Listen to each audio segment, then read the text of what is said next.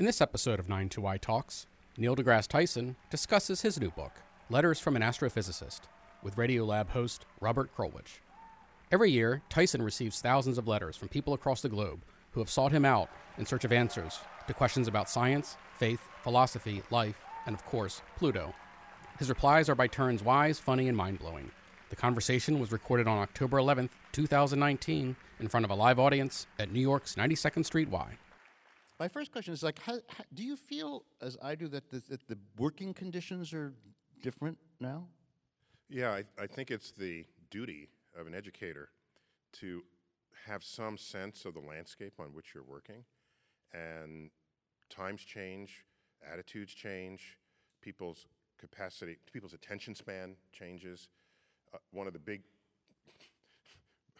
pivotal moments in people's attention span was this for old timers here, before MTV and after MTV. All right, MTV showed images that lasted 3 seconds at most in videos, and so it just changed what people wanted to be delivered. So if you're not aware of that, then you become obsolete in place.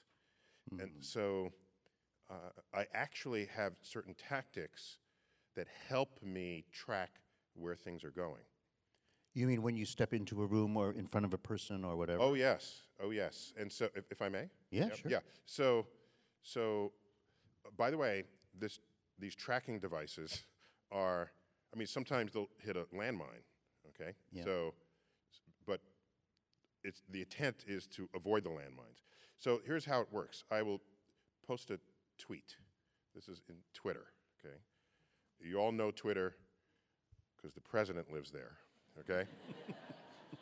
Whether or not you have anything to do with it, the president does. All right, so I have a Twitter account, and I have found, ever since I started using the account in this particular way, it is hugely informative because the responses to what I post represent a neurosynaptic snapshot of a collective mind.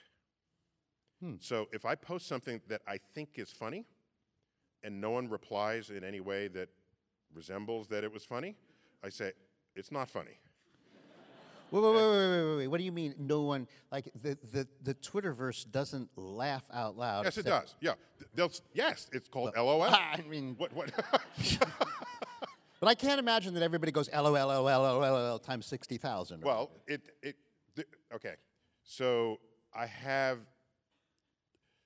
13.5 million followers. So... Really? Yes. Don't applaud that. Oh, that's well... What? There you are. I mean, so you have... But that's... No. But what that means is any fraction of that is a huge number, right? Right.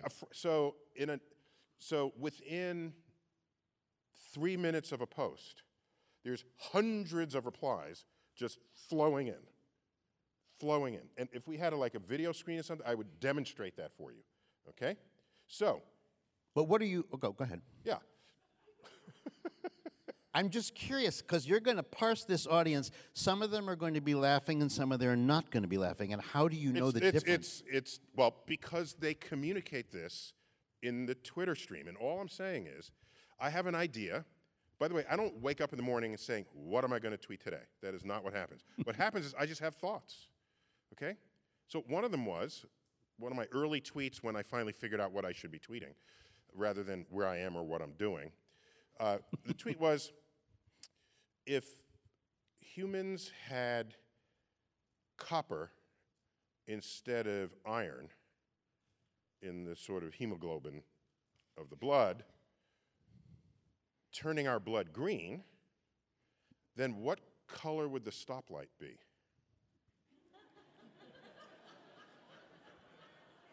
That was just a thought I had, and I said, I should tweet that. What color would the stoplight be? Right, be? The stoplight is red. Your blood is red. Red is bad, you stop. Green is nature, and you go. That's where these colors come from, okay? So... Green is also vomit, but I'm not just saying. Really? Green is also. What were you eating? Yeah. Well, I mean, you've assigned value. I mean, and red is true as blood. Okay, I'm just saying, if your blood were green, I'm wondering how they would have thought about the stoplights. It's an open question. Yes. That's all it is. And you watch this I rush of watch reaction. the replies, and are people saying, "What do you mean? I don't understand." Are they saying that? Or are they saying, "Wow, mind blown. I should think about that too." And if the ratio of mind blown to I don't know what you're saying is high, then that can go into my canon of communication. Interesting. And if I think something is funny, like, never trust atoms, because they make up everything. Okay? So That's just good. if people come in and say, dad joke alert or whatever, so then there are people interpreting words I've used that I didn't know that's how you would interpret it. I didn't, for example. I made a comment about living in a country where you have free access to guns and you have crazy people. Okay? Yes. Okay. The replies were... That's in the book. No, it's a different gun different one. comment. Okay. So the replies were, that's ableist. That's my first encounter with that word. I had to look it up. I didn't know what that meant. So people, ableist is like if you're racist, sexist, ableist, if you didn't know the word the way I didn't know the word, it means you're saying something that is... Makes fun of people who aren't able to do makes something. fun of or does not, that have some disability. Right. Okay? 100% of the replies that said it was insensitive did not use the word crazy. They said mentally ill. They said, I'm mentally ill, and I am not putting you in danger. In fact, most mentally ill are people, most people who are mentally ill comprise a less dangerous part of the segment of the population than the population at large. Okay. No one used the word crazy back with me. Were you expecting them to? Yes, because I use the word crazy. And crazy is, some people are crazy, right? And you can, so what... Is this a function of just to... What he told me, I'm telling you, this is the education of Neil deGrasse Tyson. Right. I'm saying this word crazy has been removed from the language. I can't use this word to just refer to just a crazy person. It's because the community of people who are mentally ill by some clinical definition they have occupied the space entirely that would include who you previously would have just called crazy. And so the word crazy doesn't have the currency of vocabulary in that niche that it used to accommodate. So I stopped using the word crazy. And now I don't reference it that way. I learned in that moment. So that's an example of noticing that a landscape has changed. There was a day you had a crazy person in your class, or your uncle was crazy. And this was just a thing, right? It's not a thing anymore. I learned that. And do you feel like it's because you're older now that you don't know what the street, I guess you would say, or the younger folks are now feeling about this? Because I run into this too. I think everybody our age, or I'm a little older than you, but everybody runs into this, that you learn over time. Like, part of you says, oh, come on. When I was your age, I would say blah and blah and blah, and it would roll off my back. Because, like, just suck it up. That's how you live in this world. People are not going to be perfected, and you're just going to have to learn to take these words. And another part of you thinks, oh, you've lived your whole life being a little bit insulted, a little bit wounded, a little bit hurt all the time. And you're sending me this notice like, if you use that word, you're hurting me. You don't know it now, but now from now on you do know it. Yeah. And you're just supposed to be kinder. Well, I find that I do encounter a lot of people in a lot of situations, and I have 2 kids who are like the right age to be woke about things, and I check with them See, even me using the word woke. Yes, I was very self-conscious. Okay. so all I'm saying is, no, I'm so exposed, given how many times I've interviewed in the press and how many times I give public talks and in Q&A, that I think I have some, and with my social media stream, I think I have some finger on some pulses out there, but I can't ever presume that it's total. And occasionally, I didn't tell you all the ones where I nailed it, okay? I didn't give you that one, okay? It's a lot of it's nailed. I said, good, I'm keeping that in the repertoire. It's gonna go in my next talk. That happens more times than this opposite one. I reached for this to tell you that I had never seen or heard that word before in all of my circles. How many times a year do you find yourself sort of suddenly thrown? I mean, you've had a really rough year. We'll get to that in a second. But putting that aside, how many times in a year do you say something, there's a sort of dark kind of quality around, like the world goes, and then you think, all right, time to correct and learn. Yeah, that's the wrong twice question. A year? Oh. No, it's not. It's the wrong question. I'll tell you why. Okay. Okay, I'll answer it, but I'll tell you why it's the wrong question. It'll happen between 2 and 10 times a year. So let's say 5 times, once every couple of months. That's after I had said tens of thousands of things. So it's not, for me, it's not the total. It's what is the fraction of my total portfolio of communication that ends up having been susceptible to that. And I'm happy to report it's really low because I care. And I don't have the attitude that you shared here. I think you even implied that I had the attitude. When I was your age, we sucked it up. No, I don't think that. It's not. Get off my lawn. I'm not the guy in the wheelchair, in the rocking chair up front.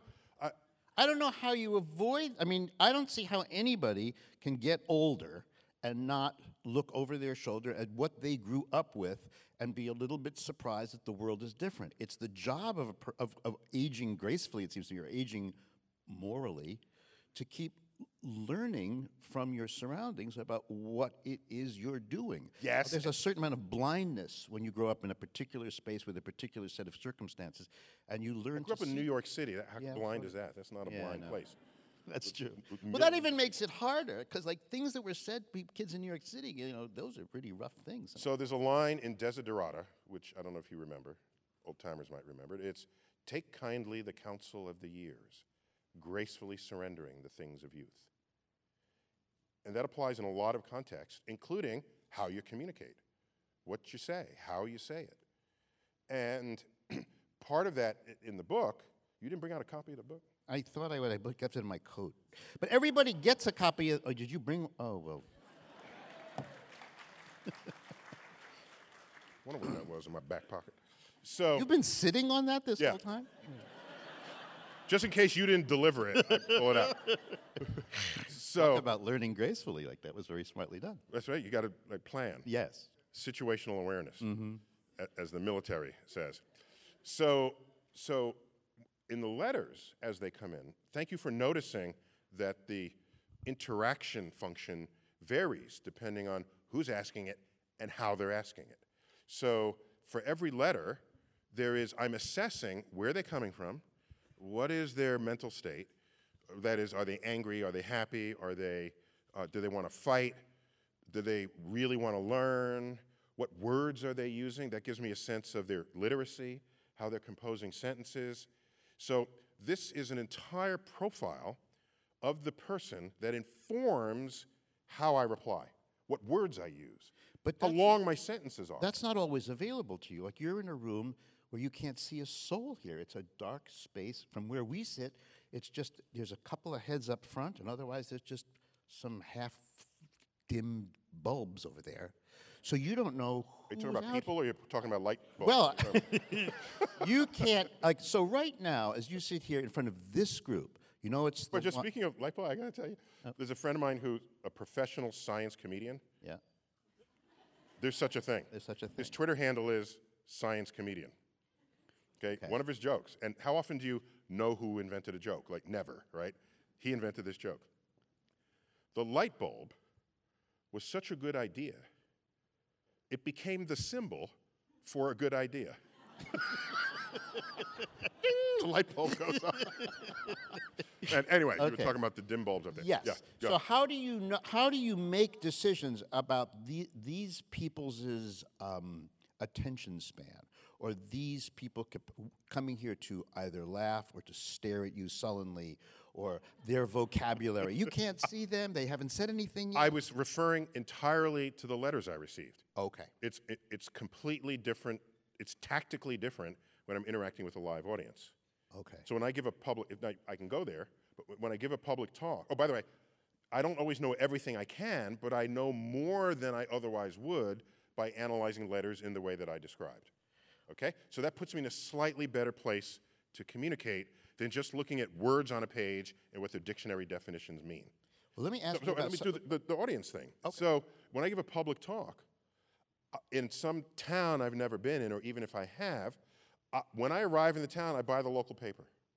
And I see or read the local news. And I see what the buzz is, what's in the letters to the editor. Is there some water shortage or a power outage, or is there some tension, be it racial or gender related or whatever? So I have some landscape to stand on before I communicate. Then I spend the first 10 minutes testing their humor level and their political leanings.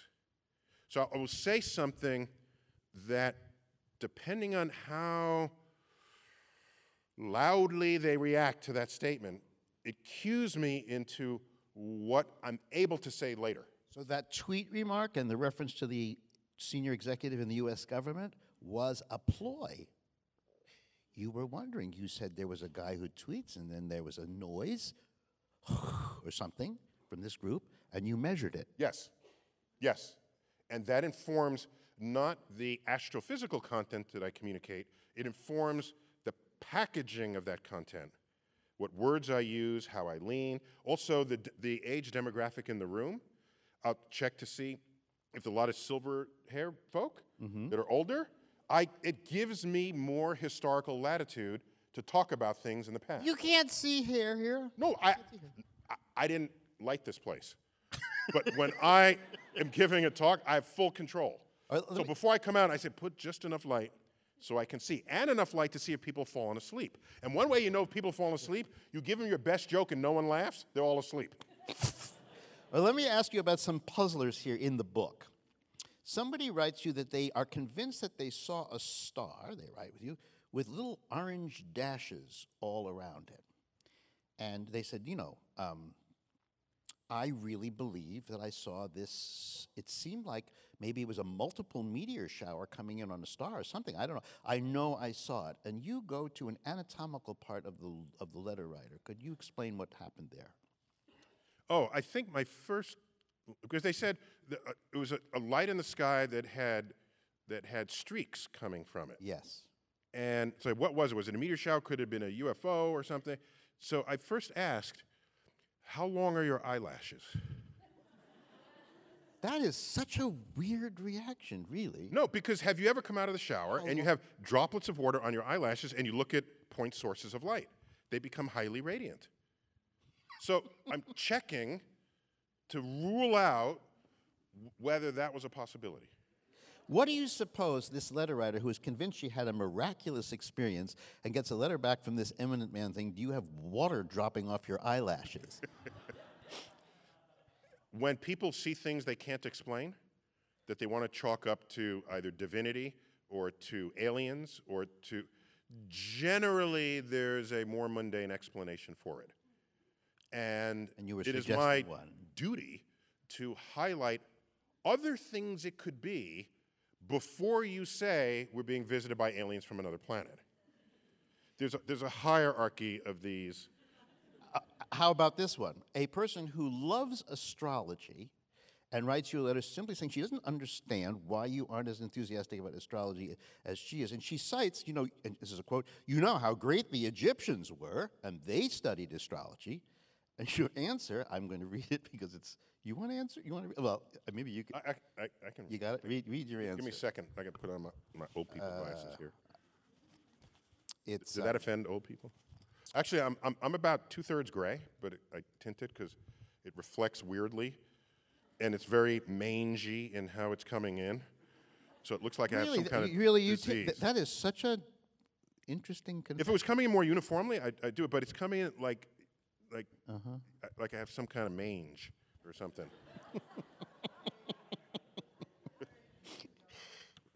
So which one is this now we're talking about? If you wish to go back 5,000 years to cite behavior you wish to emulate, consider some baggage. Wait, okay, so that one. It begins with the Did you write down the title of that one? I have it in my notes, but I didn't think you. I thought I was going to read it. It'll take me longer to find it. All right, I'll read it. Do you have the answer there? I'll read it from there. Okay, here. Give me. This page? Yeah, it's right there. Okay. Here it goes. Yeah. Okay. And that person ends, an astrology enthusiast. You know how great the Egyptians were, and they studied astrology. Right. My reply, oh yes.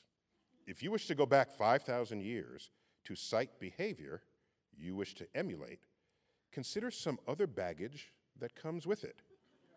We're talking about the Egyptians. The worship of cats, the divinity of pharaohs, the obsession with expensive, overbuilt triangular tombstones. Aztecs? Time to rip the pulsing heart out of virgins to appease the gods. Time to eat the flesh of those you conquered to make you stronger. Oh, and why not die of disease and pestilence before you turn 40? Now, I'm thinking this is just a whack.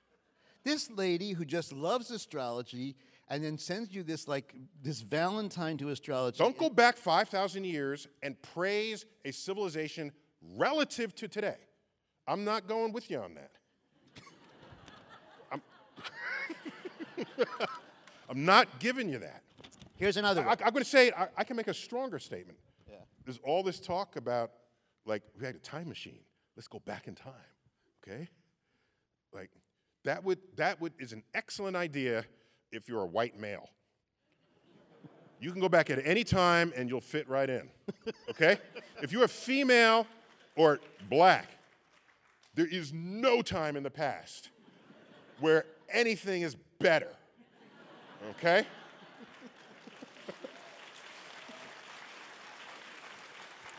On the other hand, some guy writes. On the other hand to that sentence? Because because this is fascinating to me. You change your tone, and you're always just a little bit surprising. Some guy writes you about the Dogon people from Africa. Dogon. Yeah. The Dogon tribes. A lot and he says, these people have I believe that they actually predicted that there's a binary star. There's two stars that are traveling close around each other before the confirmation by telescopes by white people. So these were Dogon tribe in Mali, in Africa. Yes. And you write... worshipped the star Sirius in the sky, as did the Egyptians, by the way. And in their culture, when an anthropologist came upon them, a European anthropologist, they noticed that there was a description of a second star orbiting around Sirius with the right orbital time that had been discovered by Europeans some years earlier.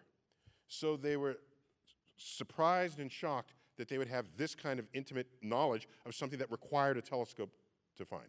So there's like the Dogonophiles out there, the ones who want the Dogon to have some special access to knowledge beyond what was otherwise available given their culture. So pick up. So I was expecting you to write back, what an interesting thought, and wouldn't it be nice, and true, but you don't do that. You don't do that at all. The same way you whack the astrology lady, you whack the Dogon person. I maybe whack isn't quite... Is it written there? No, I didn't actually write... Oh, well, let's see. Oh, yes, I do. I wrote... Dogon people... I can read it. Hey, give me. It's very short. Was it this short? No, I made it shorter. Well, it's very hard to do with you reading my notes. Let me get the thing. Okay, we can wait it. We can wait it out. Talk among yourselves. Yes, I'll talk among ourselves.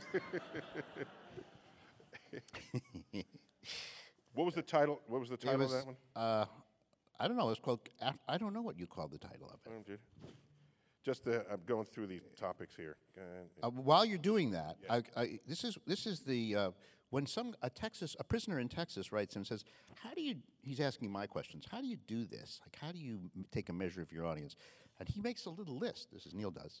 He says, I'm interested in the attention span, which I guess that means how long can I go on or how long will you be able to listen? I'm aware of vocabulary. I kind of sense what words you know and what words you don't, and I'm not going to use the words you don't know. I'm interested in the demographics of the audience, so I'm keen, as he just said. Well, that's the whole reply. Yeah, I'll read that. Yeah. Give me. Well, no, but I didn't. I just summarized. Oh, summarize. Okay. You fine. can't do this. You can't summarize my letters. They're carefully composed with words in certain places with a rhythm to them. That's true. You can't get a Reader's Digest. All right, of why my don't letter? you do the Jewish one? Because we're here on 92nd Street. He has this lady. She's an Orthodox Jew. Well, come on, you're here on 92nd Street. There's a few Jews in the room, like I'm here. So he has an Orthodox Jew. I got it here. Here we go. Okay. Okay. This is another one. Okay. It's on the. It's in the parenting chapter. Yeah. Okay. Here we go. So you guys ready? You ready for this? You've confirmed that there are a few Jews in the room. Yeah. Okay. Fine. Well, at least one. With a new grandson. Plus the other grandson. 3. Yeah, we applaud Jews. That's good. All right. I'm going to take the time to read this only because my reply took an entire year to just figure out the landscape I was stepping into. Okay? Okay. I just need to know, how many people here are Jewish or Jewish tradition raised? 3, so we can see. We can't see anything here. They're not going to be able to tell us. Yeah. Okay, here it is. Ready? Sunday, February 26, 2017. Dear Dr. Tyson, I wanted to send you a note because I'm having a discussion with my 10-year-old son. We've been doing what generations before me have done, sending my child to Hebrew school. We send him so he can learn about his religion and where he comes from. However, my son, who, by the way, is on the autism spectrum, said to me last night that Hebrew school is ridiculous because he does not believe in God, G-D. These are all cues of her orthodoxy. Yep. Okay. Because if you're really orthodox, you can't utter God's you name. can't even say it. He believes in science. He believes that the Bible stories just cannot be true. And the truth is, I can't deny that he might just absolutely be right. When I asked where he got a lot of his ideas, he said,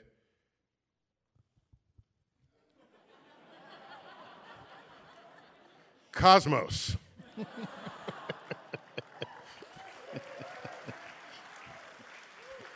So I know he believes and respects what you teach, and I thank you for that.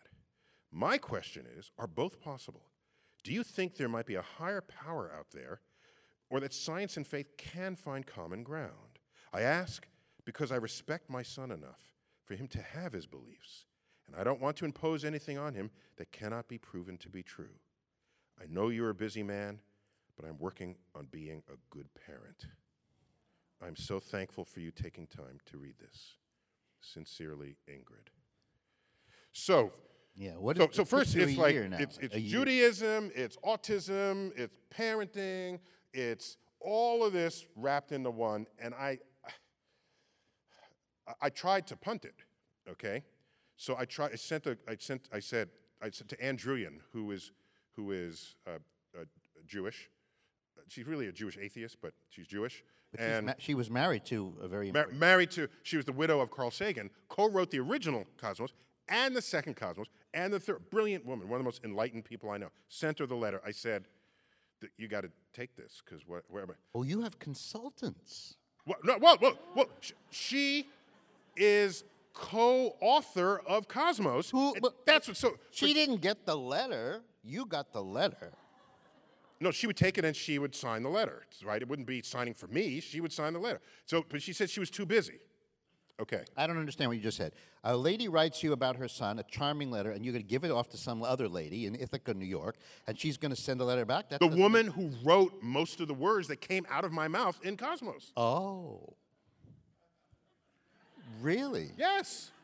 So I figured... You don't write the words that come out of your mouth on Cosmos? She's Jewish, so I'm thinking...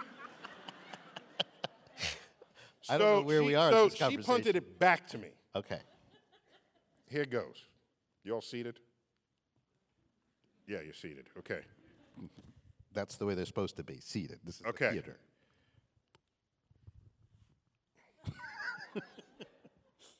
The letter came in February 26, 2017. My reply, Friday, March 30th, 2018. Passover. Dear Ingrid, an embarrassingly belated reply to your thoughtful email.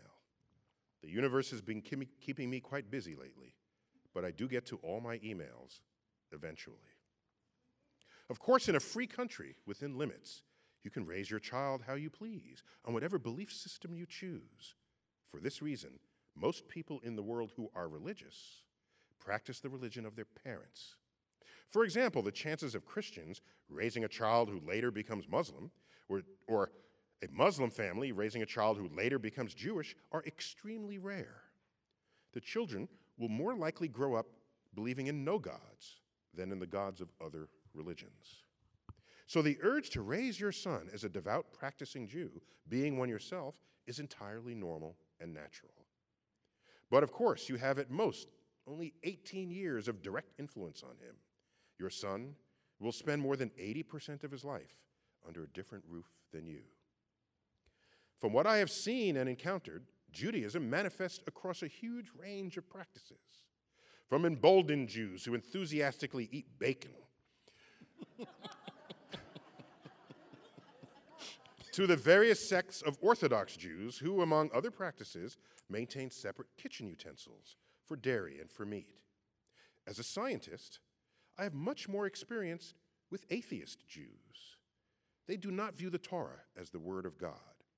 They see it as a book of stories, not to be judged for their truth or falsehood, but as a repository of insights from which wisdom for living one's life can be derived. Think about it. When we read fairy tales, we're not judging them for whether or not they're true. Instead, we fold lessons derived from them into our worldviews. Not only this, atheist Jews will commonly celebrate the high holidays with no less ritual than practicing Jews, right on down to leaving an open seat at the Seder table for Elijah and making sure the front door is unlocked so he can just walk right in if he happens to show up. Why would an atheist Jew do this? The answer is not hard. Rituals and traditions account for some of the strongest binding forces among peoples of the world. Attending Mass on Sundays for Catholics, prayer 5 times a day for Muslims, ancestor worship for the animist religions.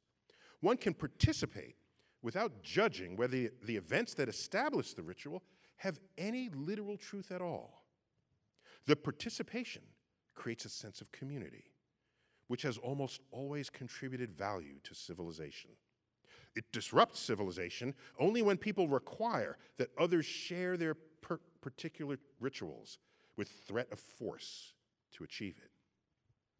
Being on the spectrum and liking science as he does, your best bet might be not to enforce the literalism of anything religious, but to keep him plugged into the beautiful traditions of the religion and emphasize the value of ritual as a seed and taproot of community. Often that alone represents the greatest challenge when raising autistic children, getting them to embrace the value of love and compassion for people and for relationships. Rest assured that you can raise a wholesome, intelligent, law-abiding child without requiring he believed that Moses turned a staff into a snake or that manna fell from heaven. Good luck. In my experience, it takes some of that too. Happy Passover to you both.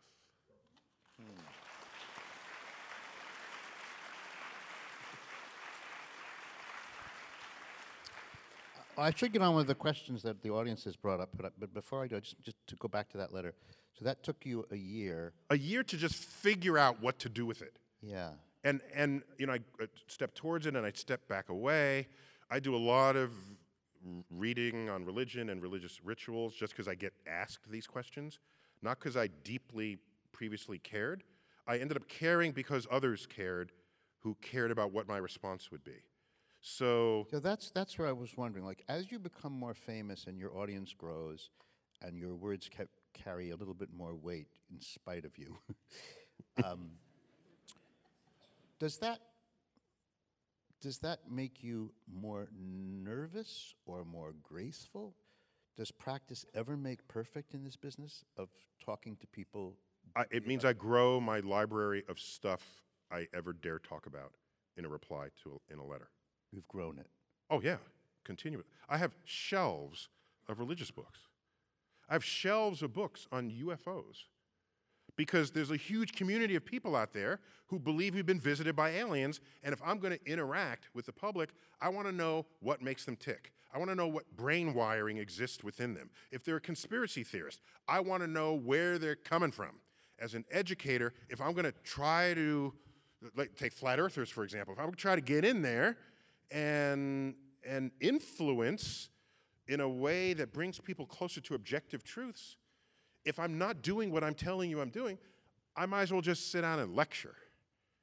And whether or not you get it wouldn't matter, because I'm just lecturing, and that's my message no matter who's in the audience. And there's a moment in this book where... But if you're an educator, there's a contract between you and the audience. And that contract is, I care how you think. And I'm going to shape information that can best match your receptors for learning. If you don't do that, why? Sit down. Mm-hmm. Go take up another profession. Mm-hmm. My father always told me, lost him a couple of years ago, he was 89. In fact, my eulogy to him, written in the form of a letter to him, is in here. The book ends with that. Yes, it does. As a reflecting on elements of his life that have deeply influenced my life. And one of the things he said, because he taught for a while before he entered city government, he was a New York I'm very proud to say that one of my earliest jobs was delivering your dad lunch. I did not know. You told me. I think I forgot that. Yeah. Him and another guy. There was a kosher guy named Bob Price who worked for Mayor Lindsay, and he wanted a steak from Fine and Shapiro on 72nd Street, and your dad had some tuna salad sandwich. He wasn't kosher. Yeah. Yeah. And I had to go get something for one and something for the other, and they were both commissioners. Your dad was important. Yeah, he was a commissioner under Mayor Lindsay during like most. And I was a delivery boy under years, way under Mayor Lindsay. But wow, I was Okay. All right. Anyway, thanks for feeding him. Oh, yeah. Okay. Yeah. No, but in the time that he taught, he said this, and I was kind of young to appreciate it, a little too young, but it stayed with me. It was everyone can learn. You just have to find the key that unlocks their learning box, okay? And I say, I was a very literal kid, so wasn't an actual, I didn't, I was 9 or something, I didn't get it. Later on, I came to understand. If you're going to communicate, you have to know how to open up all the ways the person can receive information, and that's your task. And yeah, it could be 30 different people, then do it for 30 different people. Otherwise, take up another job. Well, let me quickly just visit the big, the ghost in the house, or whatever it is. You spent the last year, you had been accused of some sexual stuff by 3 different women, and that has now been resolved. But I'm just wondering, you're allowed to continue to do what you do, and that is now, I suppose, a somewhat settled question. But I'm wondering, what did you learn? You spent a year on Tinderhooks, so you talk about thinking about what everybody that you're talking to knows so that you can talk to them. I'm just now curious, you were talked about and thought about and wondered about by a lot of people, and there you were sitting quietly by yourself. What was that? What did you learn from that, or what was that like? Yeah, I mean, first, I learned that I valued the love of family and friends, and even that of the fan base, who was sort of with me the whole time. And something it's easy to take for granted, they're just out there, but when I made early statements regarding just the value and importance of due process and establishing what is objectively true, because it's easy, it's even natural, I think, for people to just have their own conclusions. based on whatever information they confront, however partial that information is. We all do that. It's a natural thing. But if that's how the world were adjudicated, there wouldn't be civilization. So due process is something that I came to appreciate that much more. It's not just some random element of what we call culture and life and civilization. It is a fundamental part of what makes anything work in this world. So I came to value that when it's conducted seriously and with all due intensity that any situation requires, or you'd expect for it. So the investigations were completed, and all duties were resumed, and enabled me to get back to my tasks, some of which had been put on hold, one of which was completing this book, which had been in contract for about a year and a half before. So that was my year. That's why I'm here now, just back out. Yeah. All right, let me.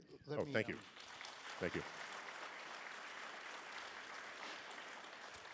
We have a lot of questions, so I'm going to kind of maybe just keep your answers as quick as you can, because otherwise I can go into soundbite mode, but that's a different mode of communication than letter writing. I just want to make it clear. That's right. Okay. I can do soundbites, because I first met this. He found me when he was a correspondent for ABC News, and he interviewed me, and by then I'd already sort of honed many of my soundbiting abilities, and so we go back. We do. my early days as director at the Hayden Planetarium.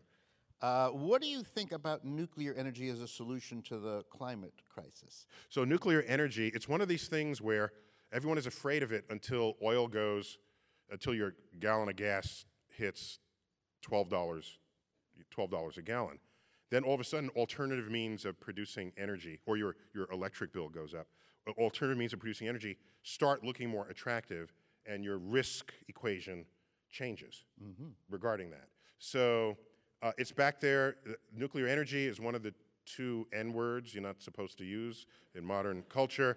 So I think it'll take an economic force to have people warm up to that concept. Europe has been comfortable with that. I noticed in the New York March with a lot of those kids from school, there were a lot of signs that were saying a smaller, safer nuclear reactor, at least to 15, 16, 17-year-old high school students, was poster worthy. They were for it. Interesting. I was yeah, sort of surprised that's an by example. So yes, you want to make them as safe as you possibly can, and there you have it. The problem is we don't react uniformly to statistics. And by the way, I don't know if people know, statistics is a very late invented branch of mathematics. We had algebra, we had calculus before we had statistics. And so... Statistics being a discipline, not like... A discipline. How many children do you have, Miss Cave Woman? I've got 5. That's counting, that's not statistics. Oh, okay. Statistics would be, what's the average weight of your 5 cave children? Okay. Probably 3 of the 5 would have died in childbirth. So they've been lighter.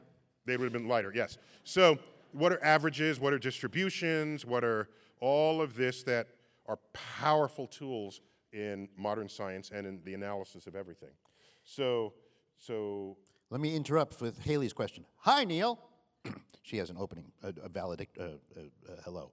Hypothetically speaking, if you were able to speak on the phone with an alien in English, what 3 questions would you ask? And you is the man. That's just Thank you. First question, can you come visit? I want to see you. I want to touch you. I want to analyze you in person. That's the first question. Second, I'm going to show you what we know on our frontier of science. What can you add to it that might then improve our understanding of our own world? 3, I'd give a list of problems we're encountering. Do they have ready-made solutions? Have they encountered these problems before? So they'd all be an attempt to improve civilization, because if they're an alien and they can speak English, they're way smarter than any of us are. I'm surprised you don't have the last question first, because what if the phone got disconnected? You'd want to know the useful stuff. But anyway, this one. Disconnected? Well, what era are you living in? When someone will hang up the phone? I would think with the thing? That's not how phones work today. An alien on the phone would be a chancy telephone call. That's all I'm saying. It's the alien. I'm not going to... Probably it'll be telepathically sent to my head. Oh, okay. They're not going to call my iPhone. I believe that Haley said, oh no, she didn't say on, oh yes, she said on the phone. I'm just being Haley for you there. Okay, mine, thank you. Do black holes contain wormholes, or are wormholes completely hypothetical? Wormholes are mathematically sound, come right out of Einstein, well, not right out, it took smart people to have to figure this out. They derive from Einstein's general theory of relativity for the curvature of space and time. And wormholes would enable you to get from one place in the universe to the in the galaxy to the other instantly. And because you fold the fabric of space, cut a hole, and you go across that bridge, whereas you otherwise would have had to have gone this route. So I was in Charlotte Airport, North Carolina. I had to go from a big plane to a little plane. And these are in two vastly separated parts of the airport. And I had luggage that didn't have wheels. It was like a large garment bag. And I'm just slugging this through the airport. And I say, I hate this. I swear I walked 3 miles, but it was probably only 1 mile. I get to the gate, and I thought I'd be clever, because I had this thought. I tweeted, I can't wait for wormholes. That way, all gates will be adjacent to each other. Okay? Then... It doesn't really help you get to the plane to stop mid-stride, tweet 60 billion people, and then move on. 13 million. But Whatever. then it was probably 4 million. But one thing that is true in the geekiverse, however geeky you are, there is someone geekier than you. Okay? So, in response to this tweet, someone said, Dr. Tyson, if we have wormholes, you don't need airports. It was like, whoa!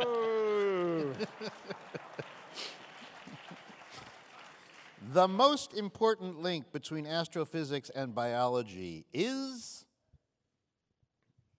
uncompleted sentence. I would word that differently and say it's just an accident of educational systems that we have siloed the branches of science, and we take them and learn from them from distinguished textbooks that are distinguished from each other. A biology textbook, a chemistry textbook, all of this. That is our organization of nature, who itself does not do that. And let me tell you in what way it doesn't do it. When you want to know the chemistry of biology or the biology of chemistry, we had to invent a stapled together word we have a field called biochemistry. That's evidence that nature is not only chemistry or only biology. We have astroparticle physics. We have astrobiology. We have geobiology. What is that? There's life forms thriving deep in Earth's crust, affecting the crust itself. The interplay of the crust. Branches of science is something that we make great advances in only when we broke down the barriers between those fields. And what you need is a funding strategy to encourage people to go there and have in the put a linked coffee lounge between these two departments and watch what unfolds. Magic and beauty rolls out of those collaborations. So it's not what is the astrophysics and biology, it's all nature from Earth to the edge of the universe and back. Are white holes White holes It's a thing. are I got purely this. a product of science. I just have never seen that. I got this one. Okay. Are white holes purely a product of science fiction, or do they really exist? What are they, for one thing? Okay, so if you look at the mathematics of black holes, in one of the equations, there's a term that has two solutions. It's not fundamentally different from asking, okay, what's 3 times 3? Well, it's 9.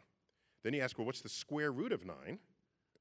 Then you say 3. That undoes the square that you just did. But what is minus 3 times minus 3? The minuses cancel out, and you get plus 9. Mm-hmm. So when I ask you what's the square root of 9, it has two answers. 3 and negative 3.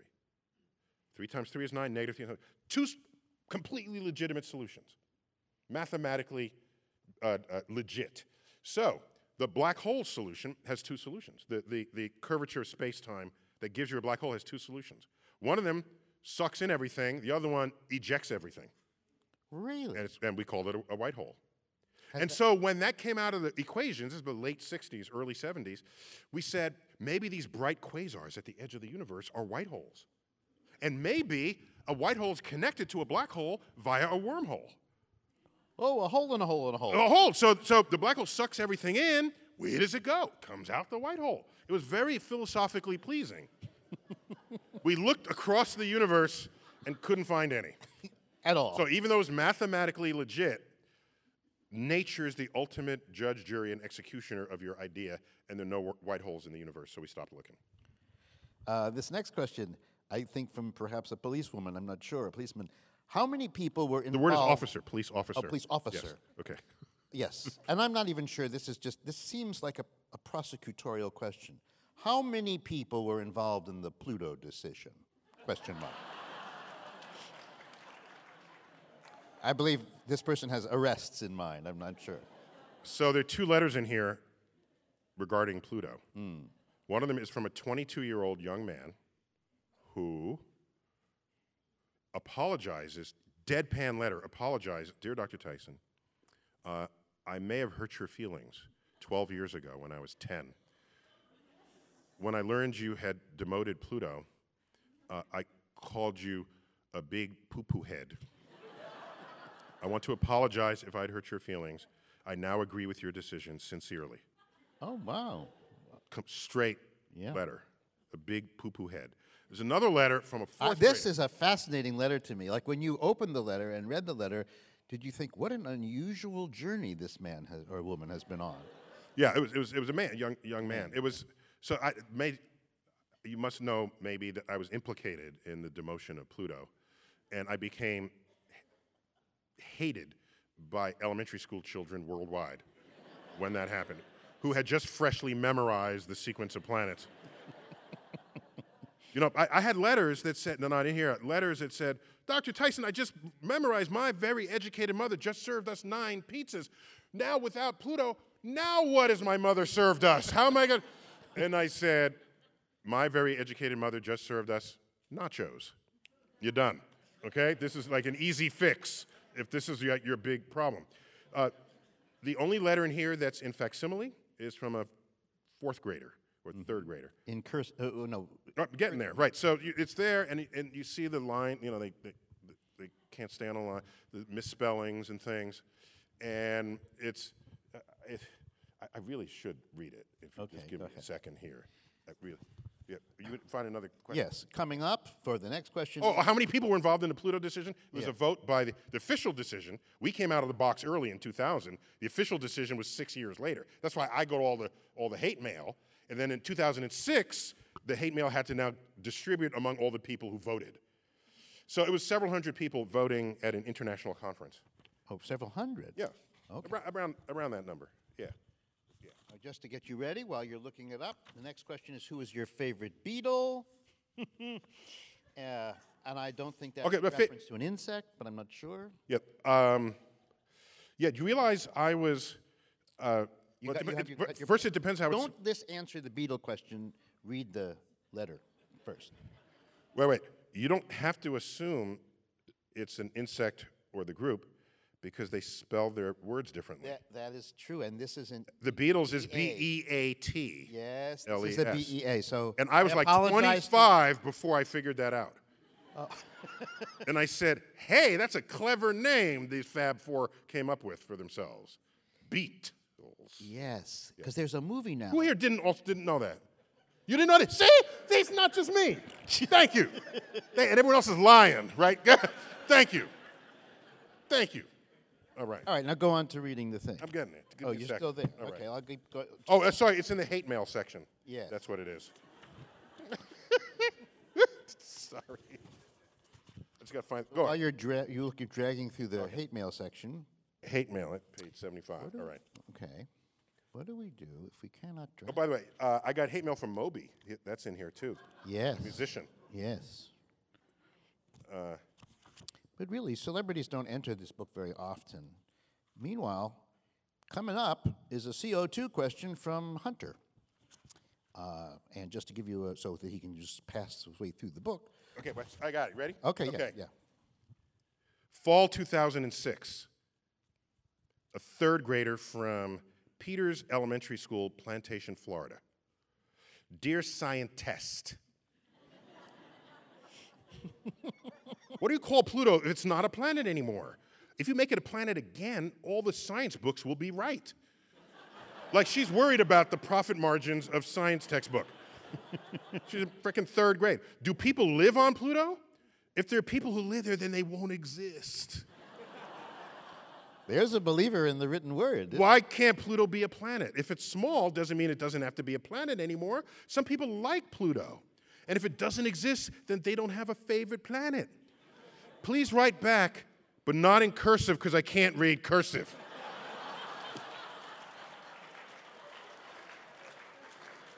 Now, just to show you how ornery he can be, he then writes her a letter back, which is really short. Oh, yeah. And then go ahead, tell me how you ended your letter to her. Okay. Sorry, that was just her letter to me. I thought that's all you were after. Well, here. now that you reminded me, because I thought, Okay. what? Yeah. Her name is Madeline. By the way, she's now in college in Florida majoring in environmental studies. So. Well, you had somebody look up all these? Yes, you need permission to use their letter. Oh, right, okay. If I use the letter. Okay. So here's the full story. Okay. At the time the letter arrived in my office at the Hayden Planetarium, I was busy fielding hundreds of such letters and did not reply.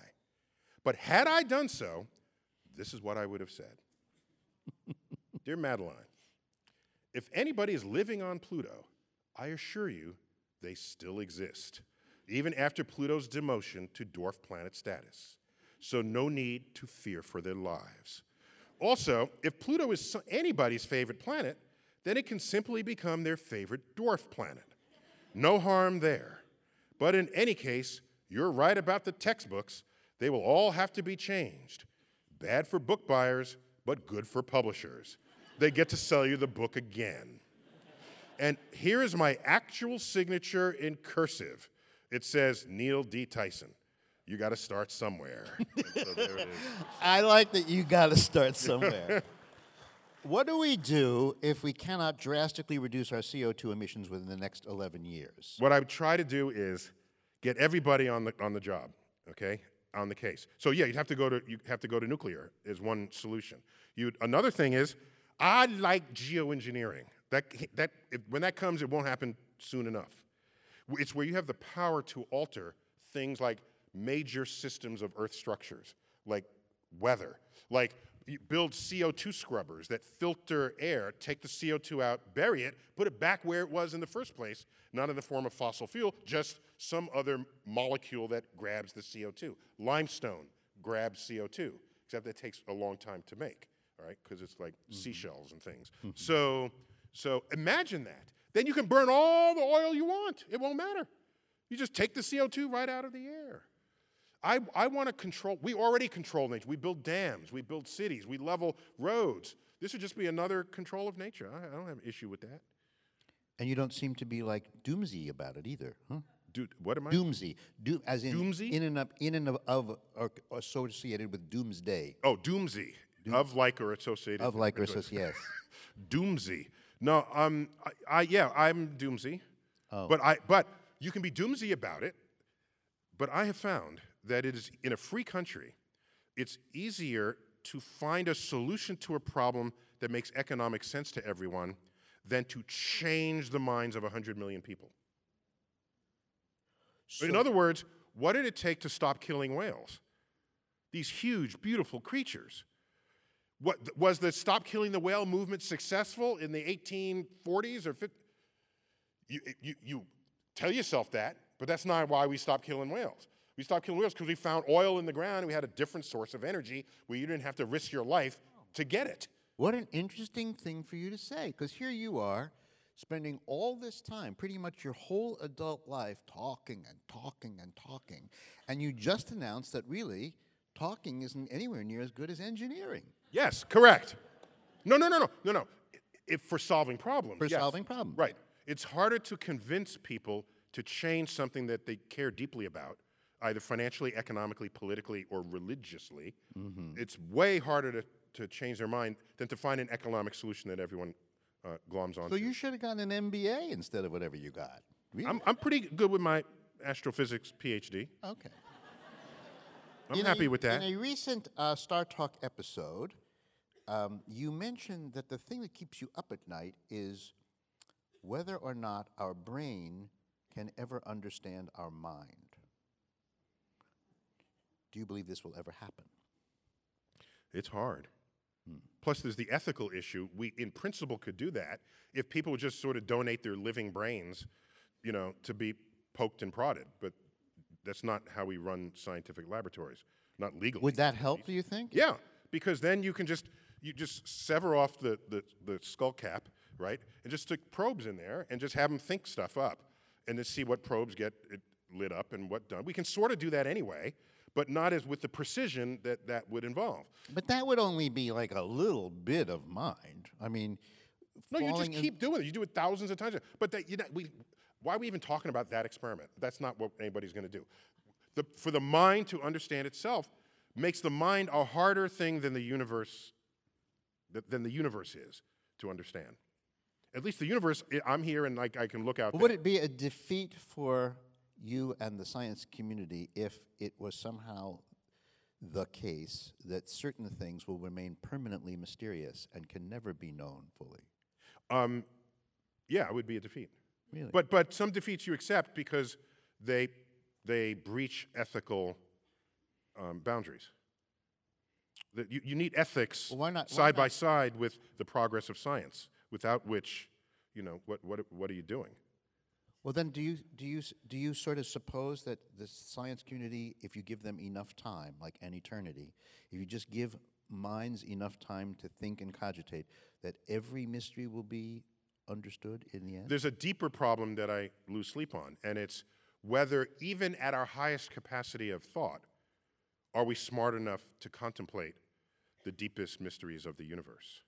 Or are there mysteries What about in the universe? shallow mysteries of the universe, like falling in love or being... That's scientifically tractable, I think. Oh, okay. One day we'll see this part of your brain lights up when you see something that brings affection to you. And then now we can show you something that wouldn't normally give you affection, like the underbelly of a tarantula. Then you go in and stimulate that part of the brain, and the person like falls in love with the underbelly of a tarantula. So then we got love. Look, we got love figured out. How about the real big? I mean, big make how that about up. the big one? How come Neil Tyson, sitting all alone by himself, knows that he's Neil Tyson, feels like he's Neil Tyson? Consciousness. Yes. Yeah. So evidence that we don't know anything about consciousness is that there are books still being published saying they know what consciousness is. That's like the greatest measure of the absence of knowledge. So go to a bookstore and ask, where are the books on gravity? Well, there are like 4 books on the shelf over there, and but we're done. We got that. We're on to the next. Where are the books on the human mind? There's shelf after consciousness explained. 10 years later, consciousness explained. Consciousness. So the more scientists publish on a subject, that is the evidence that we know very little about it. Just keep that in mind, I'm saying. In your letter to Lisa McLean, so this is a person who's read the book, you say that you don't worry about teaching your children what to think so much as how they think. Yes. What happens when the two converge, i.e. when thinking skeptically, but not in a goal-oriented way, leads always to the same goal? Just wondering. That must have been in the philosophy chapter. Yes. Yeah, okay. In that chapter, the people, tell me the difference between how and why. What are why questions, and how, and is science only about the how and not the why? Yeah. And so there's a whole section in there on this. And that one, I don't remember what you got to read the book. I don't remember what I said in that. Okay. My name is Garvey Allen. I'm 14 years old. How do I start in the field of astrophysics at my age? He wants to get in early. Oh, I'm sorry, wait, you were previously reading a question from, no, that was the book, and now you got a person here. You have a 14-year-old here who wants to get into astrophysics? Yeah, now. Yeah, so start liking mathematics. Whatever was your relationship beforehand, work on it, okay? Work on it. Mathematics, if you want to speak to people in China, you learn Mandarin or something. You want to speak in Spain, you learn Spanish. You want to speak to the universe, you learn mathematics. It is the language of phenomena that unfold before us. So start there. The rest you just plug into your circuit boards that you carefully wired en route.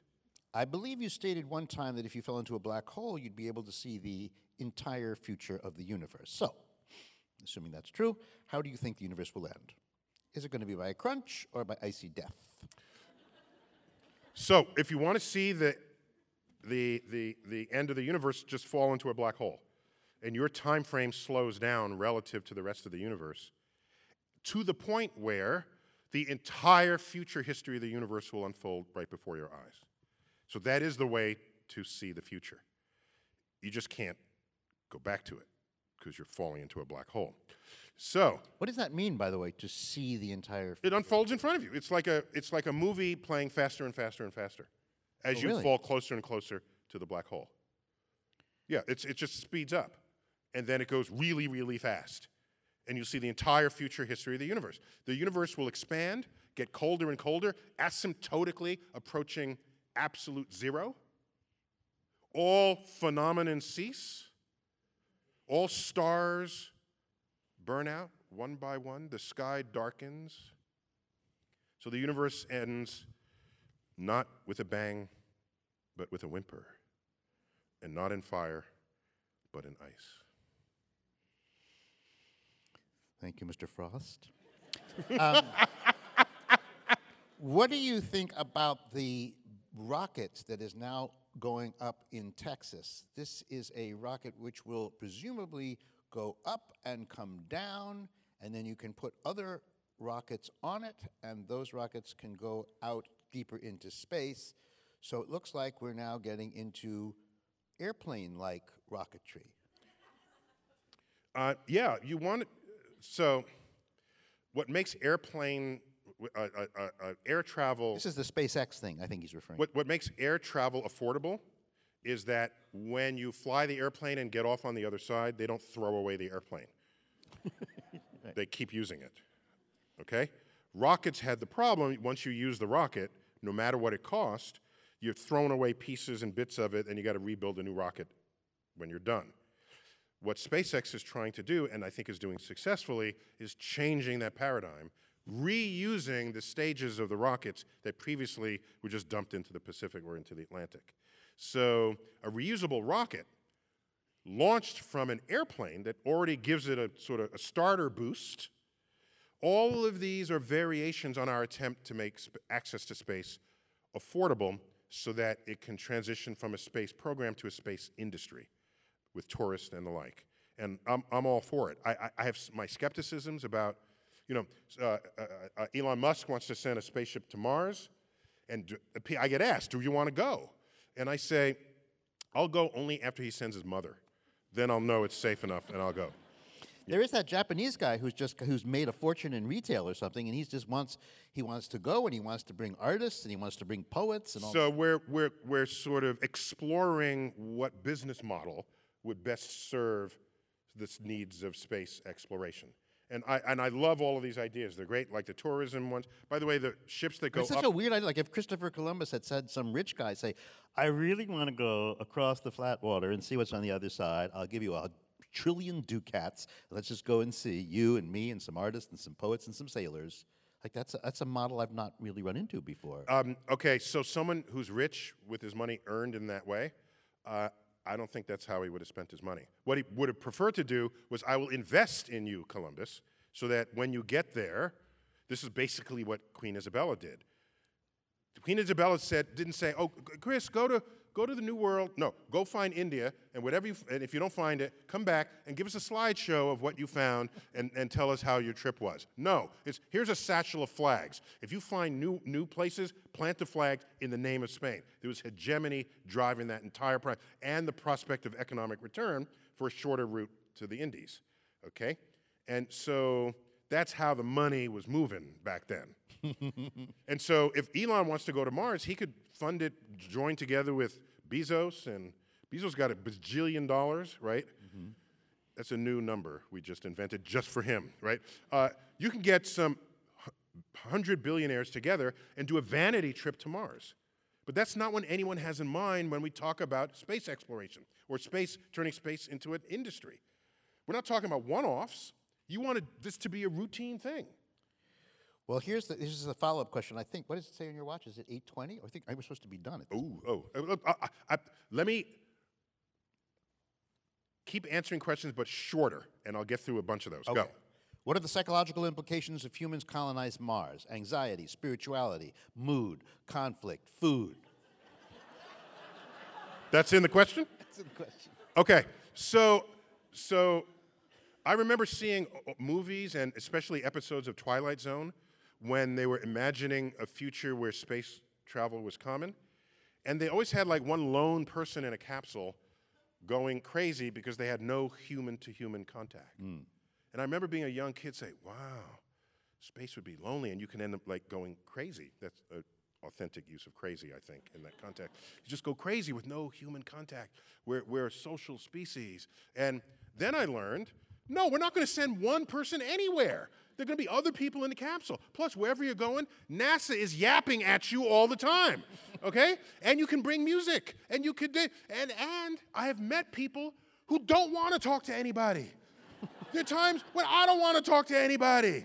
Just give me a Netflix account and my music. I'll go 9 months. I don't need to talk to a damn person on my way to Mars. So I think this issue about loneliness, that might be overstated. But then you go there and you have to spend a year there, I guess, to do something. So you go in there as a colonist. Oh, you stay? Yeah, why not? Oh, so. Or we terraform Mars first. Then you just go there and hang out. You don't have to worry about whether you can breathe the air. By the way, it is harder for us to go to Mars than it was for Christopher Columbus to come to the New World, because when he landed in the New World, other humans greeted him. That's not happening on Mars, right? Plus, trees in the New World are made of wood, just like the trees that he built his ship out of. So there's certain safety nets that existed crossing the ocean, however dangerous that was, relative to going to Mars. You're going to want to terraform it. Next question. The next question is just apropos. Where should we land if we go to Mars? Where should we land? So I guess that's a question like, do you land near minerals and near water? Well, so we think there's water everywhere just below the surface. Got that. Now, you want to maximize your source of energy, you'll bring solar panels, you land near the equator, where you have maximum sun exposure. Got that. Then you need to protect yourself from UV radiation. So you want to sit maybe near a crater wall where there's a ravine so you can dig into it to protect yourself from solar storms if they happen. Mars doesn't have an ozone layer to protect it. Got that. Now you just need the funding to make it happen, and you're good. What Next three question. personal values have served you best throughout your life? And do you wish you held certain values, and did you wish you had held certain values more firmly earlier in your life? I think my values came entirely from my parents, and who were sort of a moral, they had moral centers in their decisions. My father was active in the civil rights movement. My mother, by the way, all this is in the book. I have a testimonial to them that I wrote for their 30th wedding anniversary. And I wrote it with calligraphy on parchment. And so the transcription is in here, but we put a copy of a photo of that parchment in the back. You can just see it and feel. That's how I felt it when I wrote it with my calligraphy pen. It honors them for their humility and their humanity, and the fact that my father, who would tell us stories about sort of things that would happen to him because of his skin color growing up, they were never told in a bitter way. They were just communicated as just that was the landscape of society, and what you would do is if there was an affront, you would roll that into something that would make you achieve even more. And he tells a story. He used to run track. There was a friend of his named Johnny Johnson who was in a track meet. They were running for the Pioneer Club against the New York Athletic Club. Oh, why weren't they in the New York Athletic Club in the 1940s? Only WASPs were admitted to the New York Athletic Club. Athletic Jews and blacks ran for the Pioneer Club, expressly created for that purpose. Okay, so Johnny Johnson's running around the backstretch, I think it was a quarter mile, and a runner from the New York Athletic Club is on his heels. Johnny Johnson, my father's best friend growing up, overhears the coach of the New York Athletic Club runner yells to him, "Catch that nigger." This is on the final stretch. Johnny Johnson overheard this. And what did he say to himself? This is one nigga he ain't gonna catch. And he ran faster and lengthened the thing. So today, in what most would call microaggressions, in an earlier time, these were sources of energy to fuel a tank that you would use to continue to excel. And that's in here as well, in my testimony to my parents. Next question. Last question. This should be the last one. Ask two and I'll answer each in half the time. Go. What question, mystery? I did the math on that, right? 2 and half the time. What question / mystery / unknown do you hope to answer before you die? By the way, you are my hero, and can I have a photo? Little transaction. So yeah, I have some. Yeah. I want to know how we went from organic molecules to self-replicating life. That's a frontier of biology. There's some progress there, but still, only if we can really reproduce that in the lab will I know that we know what we're doing there. Earth apparently did it quickly. Within 100 million years, we went from quick for Earth. If you're 4.5 billion years old, 100 million is like that. So that's a frontier. I want to know I want to know what dark matter is. It's 85% of the gravity of the universe has no known origin. It's the longest unsolved problem in astrophysics. Been with us since 1936. I want to know what dark energy is. This mysterious pressure in the vacuum of space, making the universe accelerate in its expansion against the wishes, the collective wishes of the galaxies, of gravity from the galaxy. I don't know. It's there's a Hubble constant thing going on right now, right? It's just minor. I'm not worried about it. Okay. Okay. So I'm maybe one day I should be. Right now, I'm not. Okay. So these are profound. What was around before the Big Bang? These are frontiers of science. And you will find in this book, because there's at least a dozen out of 101 questions of people who come from religious traditions wanting to find out, can they reconcile God and science? And most of those are Christians, they're Jews, one of the letters I read, a Muslim, a Buddhist, and they're all kind of coming at the same questions in the same way. And all I'm saying is that these profound areas of ignorance, I find that religious people gravitate to it as a place to insert God. I say, I don't know what was around before the universe. Well, God was there. God made it. I don't know how we went from organic molecules to self-replicating. Well, God stepped in and made that miracle. They call it God of the gap. The God of the gaps, right. So there's a whole conversations in here exploring why the brain wants to do that, what's motivating it, and why the scientist... Doesn't yours? Why the scientist, at the end of the day, needs to be content in the questions themselves. Because not all answers are just there for us. We have to work for it. We have to claw through the area of knowledge that our species has generated. But as the area of that knowledge grows, so too does the perimeter of our ignorance. And it is that boundary that any productive research scientist finds themselves. So you have to stare out into the abyss of the unknown and smile.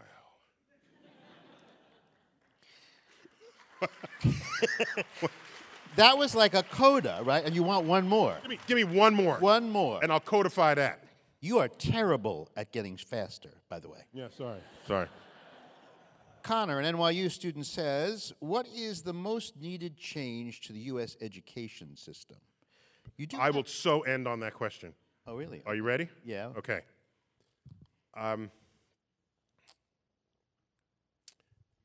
Quickly, one of my more controversial tweets, by the way, I hardly ever tweet opinions. They're just objective statements, and then people react. It reminds me of Harry S. Truman, Give Him Hell, Harry, the president, right? And a journalist asked him, Harry, why are you always giving people hell? And you know what he said? What? He said, I'm just giving them the truth. They think it's hell. So one of the tweets was, students who earn straight A's do so not because of good teachers, but in spite of bad teachers. That is a logically true statement. But people were outraged. I don't even understand what that means. That was the problem. So I learned that that juxtaposition of words communicating that information was very hard for people to grasp. And so I regretted that, because I'm not trying to be obtuse, I'm trying to communicate. But what upset me most was that the loudest people who didn't understand the sentence were teachers. Oh, big surprise there. It sounds like... The point is, if you're a good student and you get straight A's, you got an A when you had a bad teacher. So therefore, the fact that you had an A with a good teacher was irrelevant, because you're getting an A no matter who your teacher is. Another category of student are students who are like in the middle, and they need a good teacher to learn. So they'll get high grades with a good teacher and low grades with a bad teacher. Then you have the crappy students who get bad grades no matter how good the teacher is. So if you get straight A's, you're getting them not because of the good teachers, but in spite of having had a bad teacher. This is just the facts. And people lost their minds over that tweet. My point is, we all, reflecting on how many teachers we've had in our lives, I bet, and we only just met, I bet is no more than this many, 3, at most 4, of all the teachers you ever had in your life who've had an important influence on who and what you became. Tell me, how many is it just one teacher in your life? Raise your hand. Okay, 2 teachers. 3 teachers. 4 teachers. Okay, 5 teachers. Whoa, I got 3 people here. That is rare. I want you to know how rare that is. But it's still a small number against how many total teachers you've probably had in your life. My point is, every teacher should do that exercise with themselves and say, I want to be that teacher. I want to be the teacher that has a singular influence on my students. And it's, by the way, it's normally the same teacher that people are pointing to. Hey, that's my first point. Second. Your first point. It's quick. It's so quick. Yeah. Second, we keep thinking that education is the filling of an empty vessel, rather than the ignition of a flame of curiosity. Why else would you run down the steps on the last day of school, throw your books in the air and say, school's out? There's even a rock song that celebrates this from, what's the guy's name? Alice Cooper. School's out forever. It's a song that people dance to. And so why is that? When your only job was to learn. It's because in school you're not being taught curiosity. You're not being taught, you're not enjoying what you're learning. It is a chore. And if somehow ambition and curiosity can be encoded in the curriculum, you'll be sad on the last day of school. Or when you graduate and you attend the commencement, which means the beginning, of course, as a word, that is the beginning of a life of learning for you.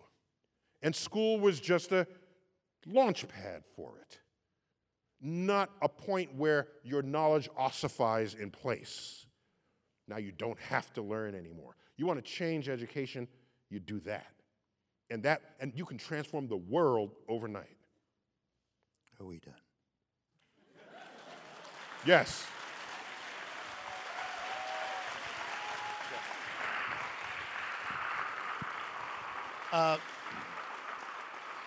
Everybody here gets a book for free. As you leave, the book will be waiting for you. Just go, I think they're going to be out there for you. The other thing is actually in that coda, that final thing, if you go back to the book, there is a letter that he writes to the head, I guess of the principal of Bronx Science, about his daughter. That's your alma mater? It is my alma mater, yeah. Yeah, in which this very question comes up. Yeah. Yeah. Yeah. Well, the question how you learn. Don't do that. Oh. We just say goodbye now. Thank you all very much for coming. Goodbye. Thank you.